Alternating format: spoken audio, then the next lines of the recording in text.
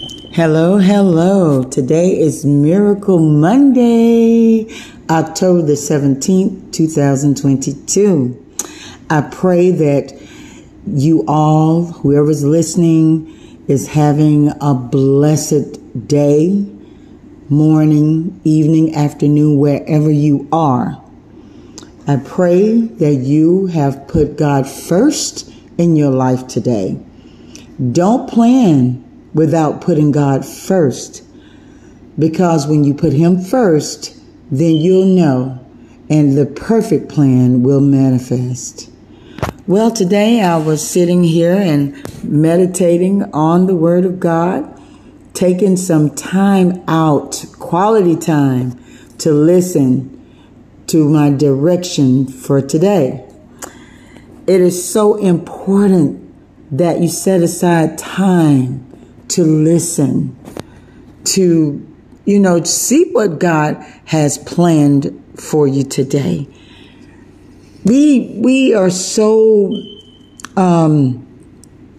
we have the habit of starting our day off as if God is not a part of it. Because if it had not been for Him waking you up this morning, you wouldn't be able to even think about or have any plans in place. So let us not forget to remember that God is the planner. He is the planner, the planee. He is all of that and then some. Because if He don't allow you to carry out those plans, then what? Well, today I was in Isaiah, the 58th chapter. It's a beautiful chapter to read, especially if you are considering one of the spiritual disciplines of fasting. To kind of know, not kind of know, but to know what a chosen fast is in the eyes of God. It is such a beautiful passage. Don't just read it, but dissect it, study it. And you will be enlightened, and you will actually feel the move of the Holy Spirit guiding you through the passage. Well, one of the things in my study of this passage that I want to share with you, as I was studying it through a commentary, one of the commentaries that I like to look at is the Enduring Word Commentary. And again, I may look at others, and I do try, and I do pray and ask God to lead and guide me to what, to what part of it I need to glean from.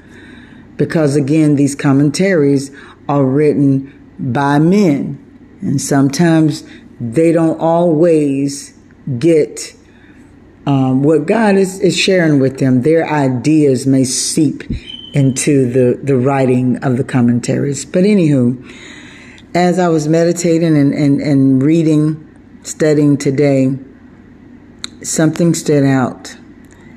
And it was referring to a prayer, a common book of prayers, the 1559 edition. I had to, kind of take it from there because I like that little portion. Sometimes you can read pages and pages and pages of something, and only one little sentence or one word may stand out and resonate with you. And it'll cause you to, stop or to pause and say, now that's something that I need to incorporate in my prayer, in my daily prayer life, or in my conversation unto the Lord, or just keep it in my heart or at the forefront of my mind. And during this reading, this is what the sentence of the word said: help me, Lord, to live a godly, righteous, and sober life. Help me, Lord, to live a godly, righteous, and sober life. I tell you, when we go before God, and I thank God for Jesus and His blood for allowing us to be able to go before the King just as we are. Because when he see us, he see the sacrifice that his only begotten Son has made, that his word have made, and that's Jesus. Help me, Lord, to live a godly, righteous, and sober life. I began to look at these words. I didn't go real deep, but I began to think about godly, righteous, sober, what it means, a little bit on what it would mean to me. Godly, conforming to the rules of my religion, conforming to the disciplines of my religion, of what I believe in, conforming to the word of God, to what he put in place for his children to walk, to live, and to abide in. Being sober, being righteous, being in right standing with God. Okay? Knowing, what is righteous, what is right, the right things to do. Sober, being self-controlled, sound in faith, in love, and in steadfastness. Self-control, walking in right standing, conforming to our belief system. Lord, help me, Lord, to live a godly, righteous, and sober life. And with that being said, it even pulled out what's superficial. Being superficial, going before God on things that he know what we have need for. He know we have need for clothing, for food, for a way to make a decent, honest living. He know that we have need of these things.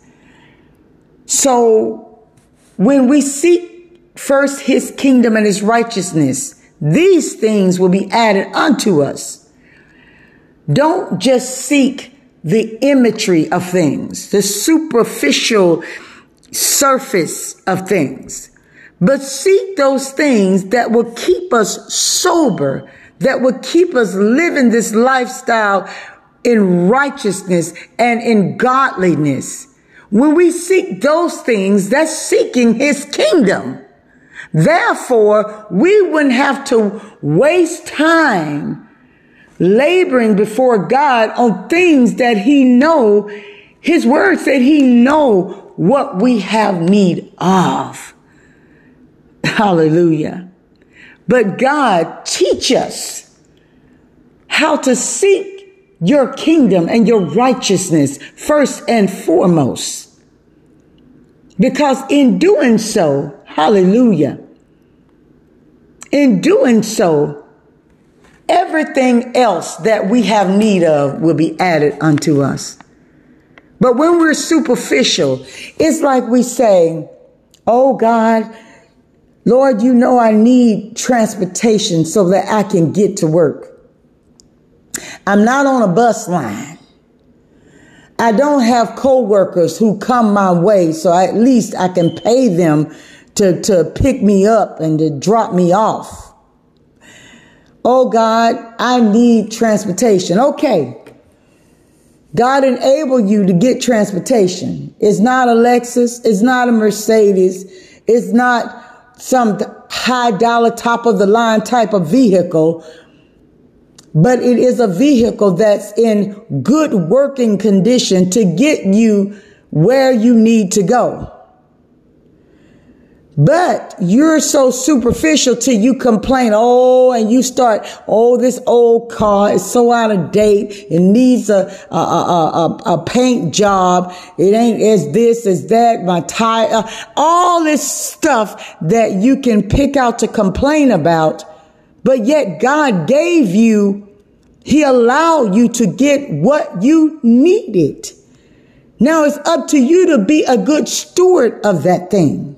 To be a good steward of that vehicle, to wash it, to keep it clean, to keep the oil changed, to get the tires rotated. Or if you need some new tires, God will bless you. You know what I'm saying? To be a good steward of your finances so you can buy some new tires. And if you can't afford the new ones at the time, God got used tires that are just like new to put on that car. So what I'm saying is, stop being superficial. Stop being ungrateful. Yeah, you may have those that say, oh, God want us to look like kings and queens. Hey, to be a king and to be a queen is to be in right standing with the Father. And it's to be grateful. And it's to be content, whether you have or you have not.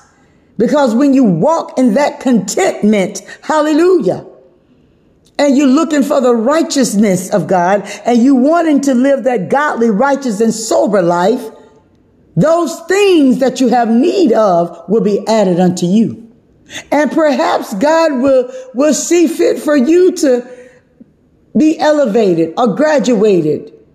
Who knows? But that's superficial.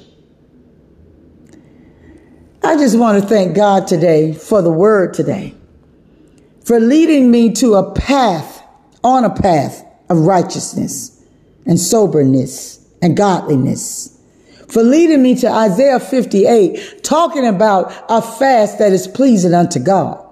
Talking about not just being ritualistic or religious, not just having the appearance of, but being sincere, being sober-minded, being full of integrity, going before God with a heart to know what is righteous, what is the right thing to do. It started there. And it came around this circle of be sober, be godly, be righteous. Do not be superficial. Do not just have the appearance of. Do not walk without getting in debt to know what pleases the Father. I pray that this will lead and guide you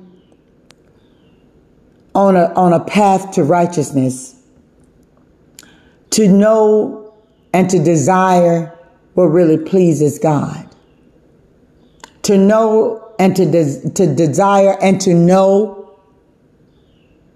what really God is calling you, what God is really calling you to do, where he's calling you to travel.